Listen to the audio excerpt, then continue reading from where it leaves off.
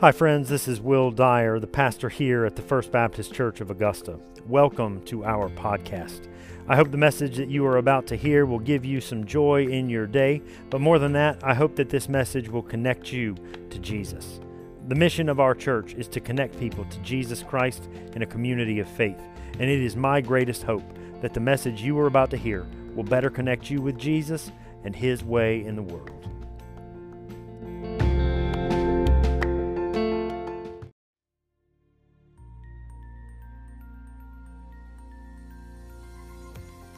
Hi friends, I want to invite you to turn with me in your Bibles this morning to Acts chapter 8. In just a moment, we are going to read verses 26 through 40. And we're continuing on in our series, Restoring Hope, where we are looking particularly at the book of Acts and how God can take situations of hopelessness and bring new life and joy and love. If you missed last week when we began the series, you can go on our website or download our podcast and catch up on what you might have missed. But today, we continue on by reading from Acts chapter 8, verses 26 through 40. It's the story of Philip and the Ethiopian eunuch.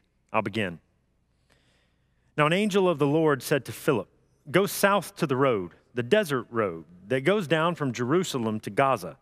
So he started out, and on his way, he met an Ethiopian eunuch, an important official in charge of all the treasury of the Kandake, which means Queen of the Ethiopians.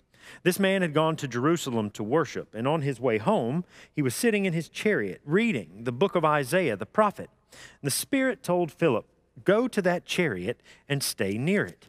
Then Philip ran up to the chariot and heard the man reading Isaiah the prophet. "Do you understand what you're reading?" Philip asked.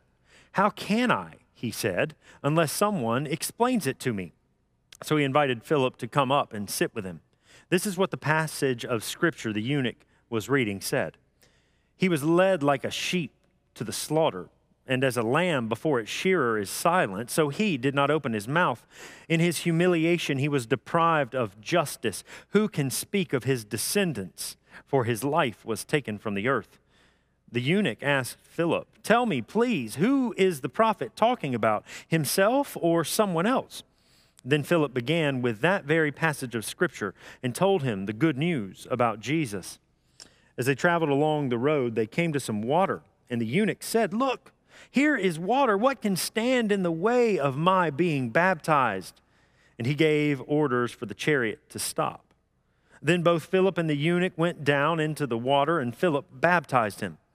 When they came up out of the water, the Spirit of the Lord suddenly took Philip away, but the eunuch did not see him again, but went on his way rejoicing. Philip, however, appeared at Azotus and traveled about, preaching the gospel in all the towns until he reached Caesarea. So I want to begin with a question. If you could go anywhere in the world, if you could travel anywhere, where would you go? I asked my grandfather this question. "Grandpa, if you could go anywhere, where would it be?" And he is part of the greatest generation. Grandpa served in World War II. He served in the Korean War in Vietnam. He's given his life to service of this country. And when I asked him, knowing that he had been pretty much all over the world, when I asked him the question, if you could go anywhere, where would you go? His response, without blinking an eye, was the United States of America. I want to see the beauty of all 50 states, and I've only got one or two more to go. That's an awesome answer. But I wonder for you, where would you go if you could go anywhere? Anywhere in the world, where would you go? For me, I would love to go to Scotland. That's one of my plans in the near future, to go and to experience the home of golf, maybe play St. Andrews if I'm lucky. But where would you go? And now I want you to imagine that you are actually going there, that you have made your way. You boarded a plane and you made your way to that destination.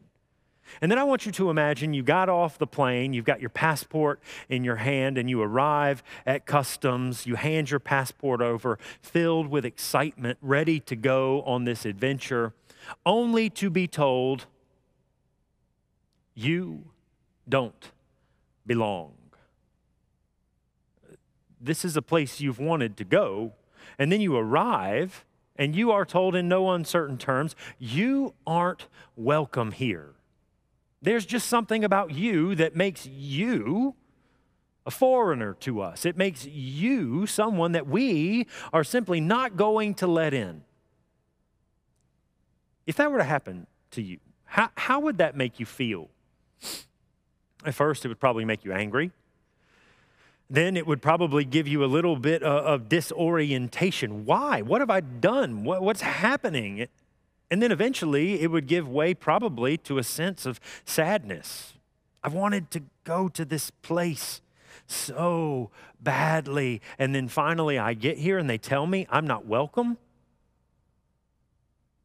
How would you feel if you were told that you don't belong? It would be a terrible feeling, wouldn't it? Yeah. Now imagine that you have traveled 1,500 miles. Because the story that we read today in the book of Acts, the story of Philip and the Ethiopian eunuch, that's exactly what is happening. This Ethiopian eunuch, he has traveled 1,500 miles from his home in Ethiopia to Jerusalem. Because as Luke tells us, he has come to worship at the temple. He has come because if he could go anywhere in the world, it would be to the temple, to the place where good Jews of the time believed this is where God lives. This is where heaven meets earth and everything is as it is supposed to be. And this Ethiopian eunuch, if you could go anywhere in the world, he went to the temple. 1,500 miles. That's going from here to New York and back.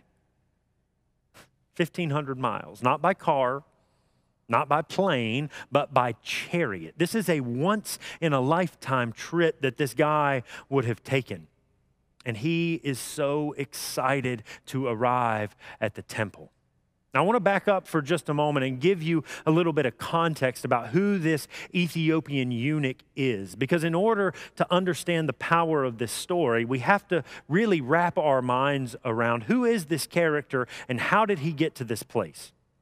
So, here we go.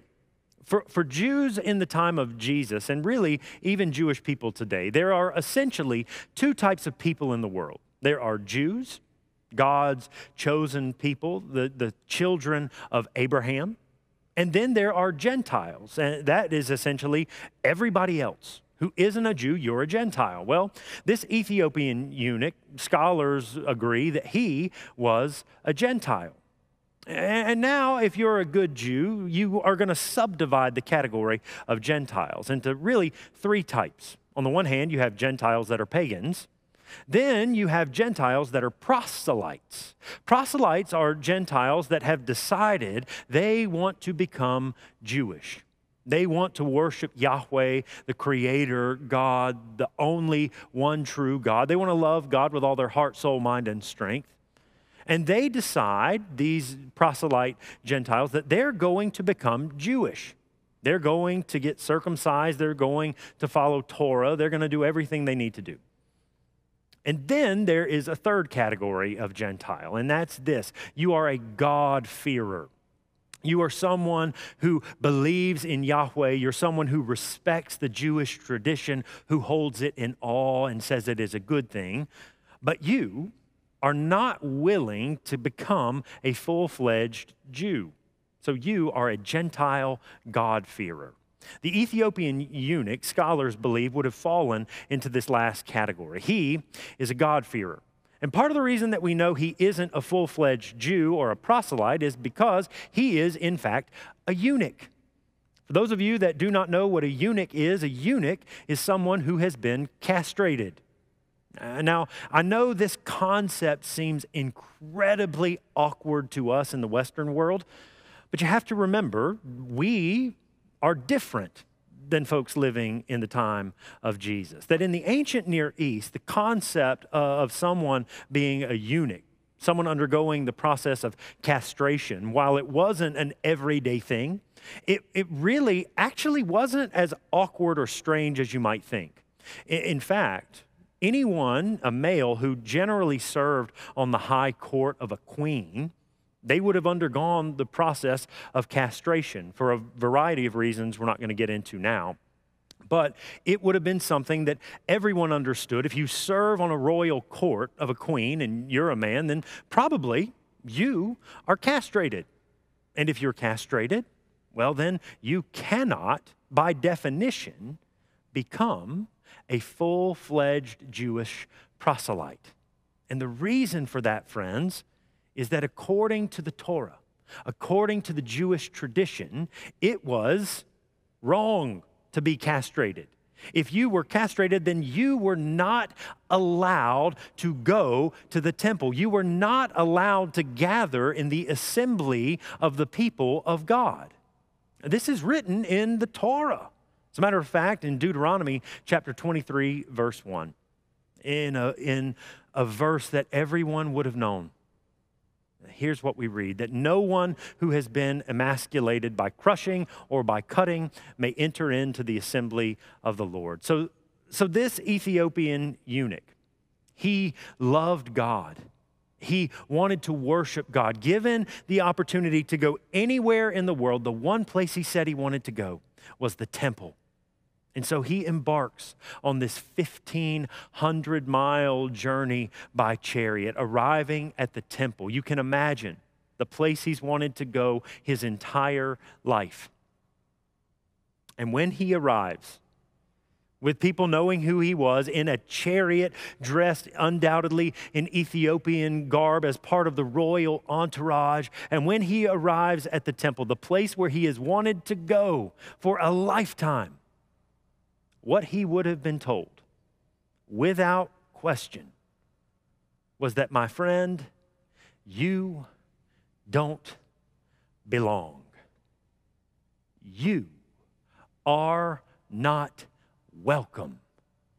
You can stay on the margins of the temple courts. You can stay around the periphery, and we're glad that you have a respect for God and for the Jewish tradition, but don't forget that you, Ethiopian eunuch, you don't belong. And you cannot help but wonder, how would that have felt? How would that have impacted this man who traveled a lifelong journey to arrive at this place only to be told, you aren't welcome here? Because that's exactly what would have happened. And we enter into the story on the aftermath of that moment, as the Ethiopian eunuch is leaving Jerusalem, undoubtedly angry and sad and disoriented. We encounter this Ethiopian eunuch for the first time in chapter 8, where he is now going home. He's going home, and the story says that he's reading the scroll of Isaiah, one of the prophets of the Old Testament. And I'll get back to that in just a moment. But leaving the temple, being rejected, being told you're not welcome, this is exactly the moment when Philip, one of the earliest followers of Jesus, is given this little inclination. Hey, Philip, I want you to go up beside this chariot. I want you to walk alongside of this chariot and listen. Because when you do, you're going to hear that this eunuch is interested in the way of God. And so Philip goes alongside this chariot for just a moment. And what we read in Luke's story is that he hears the eunuch reading from the scroll of Isaiah, reading in particular from this final section that dreams, the prophet Isaiah in this final section of Isaiah, he dreams about a day when God is going to restore and redeem and renew all things. And this final part of Isaiah is about the final moment when God will make all things right. And Philip walks up beside the chariot of the Ethiopian eunuch while he's reading from the scroll. And with a little bit of courage, Philip says to the man, do you understand what you're reading? And you could imagine, he looks down at Philip, surely wondering, what is he going to say? And he utters these words, how am I going to know if someone won't tell me? So he invites him up into the chariot, and in this beautiful section in chapter 8, Philip begins to explain all about the last half of this prophet's writing. He explains about the suffering servant who was wounded for our transgressions. He explains all about Jesus. And that's what we read about in Acts, but I don't want to just stop there, because Acts is inviting us to keep reading this story of Isaiah, because every Jew in the time would have known what came next, just a few short chapters later after the suffering servant. So Philip explains Jesus is this one that you have been reading about. Jesus is this one who you have been hoping for. But keep on going, because a little bit later on down the line, just 2 chapters later in Isaiah 56, what we read about, what this eunuch who had been rejected, this eunuch who had been told, you aren't welcome. What we read about in Isaiah chapter 56 is this bold dream of God in Isaiah 56 verses 4 and 5. That when God restores and redeems and recreates all things, thus says the Lord. To the eunuch, Isaiah says, who keeps my Sabbath, who chooses what pleases me and holds fast to my covenant, to them I will within my temple and its walls grant a memorial and a name better than sons and daughters. To the eunuch who keeps my Sabbath and who does what pleases me, I will give them an everlasting name that will endure forever. The eunuch had been reading about this day when even he would be accepted, when even he would be welcomed home in this place where he longed to go. And then he reads about the servant who will make it possible. And he says to Philip, who is this man? And Philip, with boldness and with grace and with truth, says to the man, it is Jesus. And you, sir, are welcome. Jesus has come, and this revolution of grace and hope, it has begun in and through him. Your sins have been forgiven. The walls that kept you out have been broken down. And Philip looks to this Ethiopian eunuch who just a few days or maybe even hours earlier had been told, you don't belong and you aren't welcome and you're not one of us. And Philip looks to him and he says to the eunuch, who is a good neighbor, to the eunuch who keeps the Sabbath, welcome home. Because God loves you, and God is with you, and God is for you, and God is ahead of you, leading you into a future that is better than anything you can ask or imagine. And I know so many people have told you you are out, but now because of Jesus, I declare that you are in. Whew.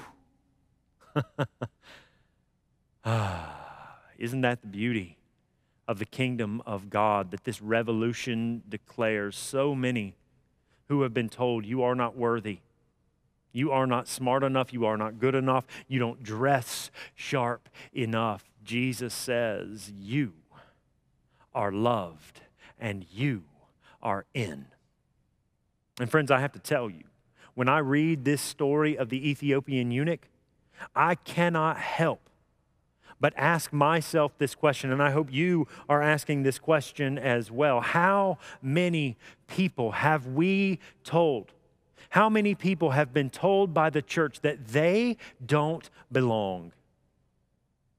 How many people have been told by the church that they aren't good enough?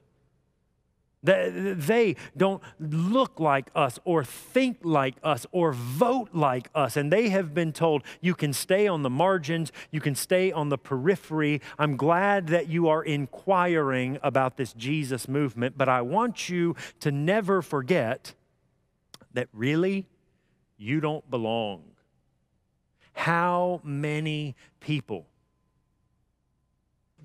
because of things that aren't central, because of the color of someone's skin, because of the amount of money in their bank account, because of the job that they have or don't have, because of any number of things. How many people have been told by the Church of Jesus Christ, you don't belong? And what we need to do on a day like today is to stop and take a deep look in the mirror so that we might understand that we are called to not be like the temple establishment and like so many of the Jews during the time of Jesus who erected barriers and said, you aren't in. But instead, we are called to be people like Philip, who walk alongside people who are different than us. Do you understand what you're reading? Let me show you a better way. We are called to be like Philip, who proclaim this good news of the gospel, and then we invite people into this revolutionary party that is known as the kingdom of God. Far too many people have been told they are not welcome. And today, what I want us to know and to declare from the depths of our bones, that in the kingdom of God, all are loved. I'll never forget at my church in Virginia, one of my favorite church members, Ethel, God rest her soul, she's gone to be with Jesus now, but she was 101 years old when she died. And when I was there, she was 96. And I'll never forget, there was one day at our church where the town drunk came forward and he joined. And he was known, there were like 400 people in Standardsville, Virginia. So he comes forward and he joins, and there's celebration and there's excitement. And when the service is over, Ethel, this saint of God, she comes to me and she said, Will, I hope you know we shouldn't have let him join. He doesn't belong here. As a matter of fact, Will, I want you to know he's the laziest. I'm not going to tell you what she said next. But he's the laziest person in the whole of Greene County. He doesn't belong. And to this saint of God, to this woman who loved Jesus, I had to remind her in that moment, Ethel, maybe he doesn't belong. But on our own merits, neither do we. By our own accolades, neither do we, but thanks be to God, the servant who suffered and died and was resurrected for us, opens the door for all sorts of people. All have sinned and fallen short of the glory of God, but thanks be to Jesus Christ, who proclaims to that man in Greene County and to everyone who's been told they don't belong, this resurrected Jesus gives an alternative vision. Welcome home. And our task is to be bold like Philip. But I hope you know, that sort of boldness, it actually wouldn't have come easy to him. It wouldn't have been something that was just natural to Philip's existence.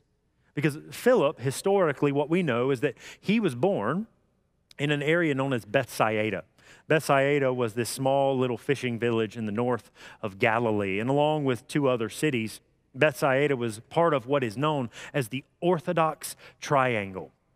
And outside of Jerusalem itself, the Orthodox Triangle would have been one of the most religious areas in the whole of Israel. They would have known the Torah. They would have known the rules. They would have known the regulations. They would have been pure in heart in their attempts to follow God well. And Philip was from this area. And what happens to Philip in this moment, friends, it is absolutely astonishing, because Philip sits in the chariot and he explains the scriptures and he introduces this eunuch to the revolution of Jesus Christ. And then the eunuch, this Gentile from a far off place, a cosmopolitan area, not looking or acting or thinking like Philip, the Orthodox Jew from the triangle of conservative religion, he looks to Philip and he says these words, "Oh my word, I didn't know that this was possible, and Jesus is come. And there is some water." And in this beautiful moment, the eunuch looks to Philip and he says, "What is to stop me from being baptized? What is to stop me from continuing on with this Jesus revolution that declares I am welcome? And the short answer for Philip is, in fact, quite a lot. There's quite a lot, eunuch, that would keep you from getting baptized. Number one, you're a Gentile. You're not like us. So we don't do that. Number two, you're a eunuch. And according to Deuteronomy, the Torah, the book that I hold more valuable than any other, Philip would think, I'm not supposed to associate with you. You're a Gentile. You're a eunuch. And for crying out loud, the third reason that it would keep you from getting baptized is I just met you. We haven't gone through all the boxes of orthodoxy. I haven't checked out your credentials to make sure that you are, in fact, legitimate. The eunuch says, what keeps me from being baptized? And in the mind of Philip, it's quite a lot. See, but Philip had met Jesus. Philip had encountered the revolution, and his life had been turned upside down. So what keeps me from being baptized, the eunuch says? In Philip's mind, it's quite a lot. But in the eyes of Jesus, and in the revolution that is known as the kingdom of God, what keeps him from being baptized? Well, friends, it is nothing. And so they stop the chariot, and they go down to the water, and this eunuch is baptized, being told, just like Jesus was, this is my son whom I love, and in you I am well pleased. Welcome to the party, my friend. You are welcome here. And he emerges out of the water. And in this story, Philip leaves and goes in a different way, never to see this eunuch ever again. But I love what Luke does. That coming out of those waters, recognizing that, yes, I've been told I don't belong, but Jesus has shown me a better way. What Luke says is that the eunuch goes back home rejoicing. He goes back home, leaving behind the anger of rejection, leaving behind the sadness that resulted from being told you don't belong. And instead now, because of Jesus, he goes home rejoicing. And I love this story because a little later on, in about 180 AD, one of the early church fathers, a man named Irenaeus, who would have had direct relationship, maybe not with the apostles, but people who knew the apostles. He would have known them. And in 180, in one of his writings, Irenaeus says that this Ethiopian eunuch, the one who received the good news that he was welcome in the Jesus movement, he goes back home to Ethiopia and he proclaims to all in his city this good news of the gospel. And isn't that what happens? Isn't that what happens not then, but now as well? That when people who have been rejected and told they don't belong and told they aren't good enough, when they find a home in Jesus, friends, what they discover is this news is too good to keep to myself, and I've got to go and share it with others. You belong, Philip told the eunuch. And he, for the first time, felt hope. And it was restored. For the first time, he felt grace because Jesus is alive. For the first time, he felt like I belong. And we could really just stop the conversation at that point. And that would be completely fitting. But I want to continue on and just mention one other thing. Because for so many people, it is easy to hear the story about the eunuch and get fixated on the fact that he was castrated, to get fixed on the fact that he is an incredibly odd bird to people like me and to people like you in 2021 in America.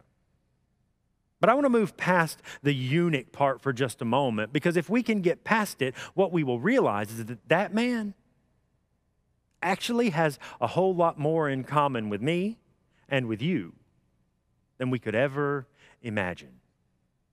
Because you see, the eunuch, when you read in the context, what we know is that, number one, he was in charge of the financial house of the queen. The name Candace, it's not her first name, but it's a title. And this eunuch was in charge of the financial house of the queen of Ethiopia. He had access to unlimited wealth, unlimited privilege. So he had money. And he comes to Jerusalem in a chariot, which was reserved for kings and military leaders and people who have, not the have-nots. So he comes with wealth, and he comes with power. He comes with the prestige of the royal house. For crying out loud, this man, when Philip meets him, he's reading a scroll from Isaiah. And this was in a time period where printed books didn't exist. To have a scroll, it was a huge deal. It meant you had power and you had privilege. It meant you were the cream of the crop, and everyone around this Ethiopian eunuch would have known it, that he had what everyone else wanted. He had money.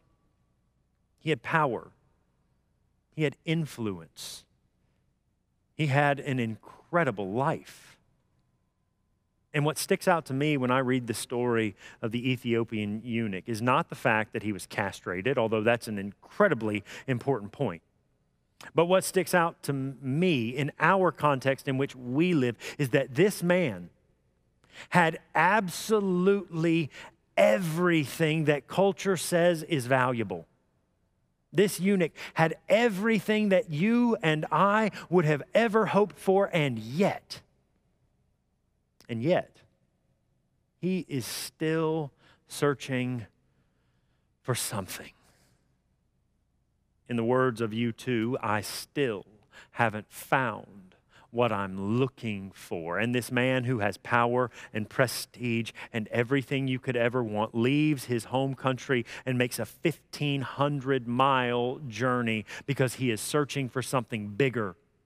And he is searching for something better, and he is searching for a life that has meaning and joy and hope and all the things that culture says will give that to you. He has them, and yet there is emptiness. And it is only when he has an encounter with the resurrected Jesus Christ, when Philip proclaims to him, there's a better way.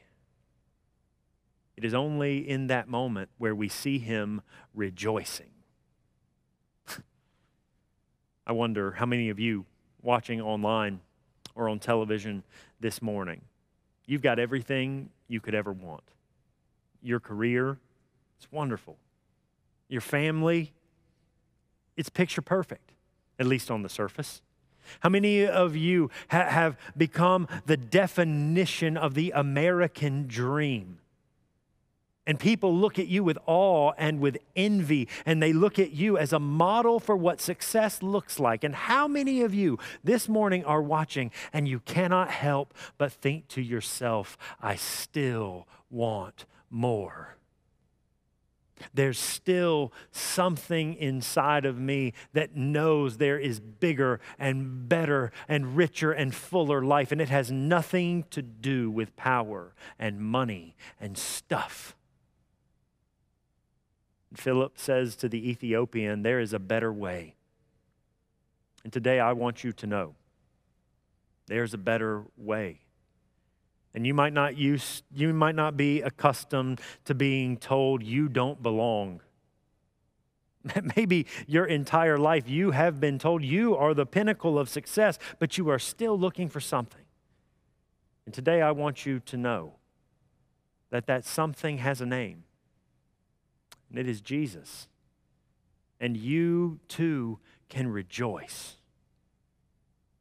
The beauty of this story is that out of hopelessness, out of loss and rejection, what we find is that in the revolution of the kingdom of God, what the eunuch is told and what I am told, what you are told, is that the doors are open. The revolution has begun, and you are welcome here. That, my friends, is really good news. Let's take a moment now. Let's pray together. God, we are so grateful for this morning. Today, I want us to talk specifically and pray in particular for my friends who are watching online or on television. And God, they have been told again and again they aren't good enough, that they don't belong in this beautiful revolution of Jesus. And today, oh God, I want them to know deep down in the depths of their bones that you love them. And so do we. So God, help us to understand there is nothing that can separate us from the love of God that we have found in Christ Jesus, that all are welcome in this place. And Lord, there's another group here today I want to pray for. Those that have achieved and those that have succeeded. And yet, Lord, they are empty. They are searching like that eunuch. God, today, on this day, help them to rejoice because Jesus is with them. Help them to rejoice because the door is open. Help them to rejoice because grace is possible. God, we ask that you would continue to be with us as we worship. This is our prayer, and we ask it in the powerful name of Jesus Christ our Lord. Amen. Amen.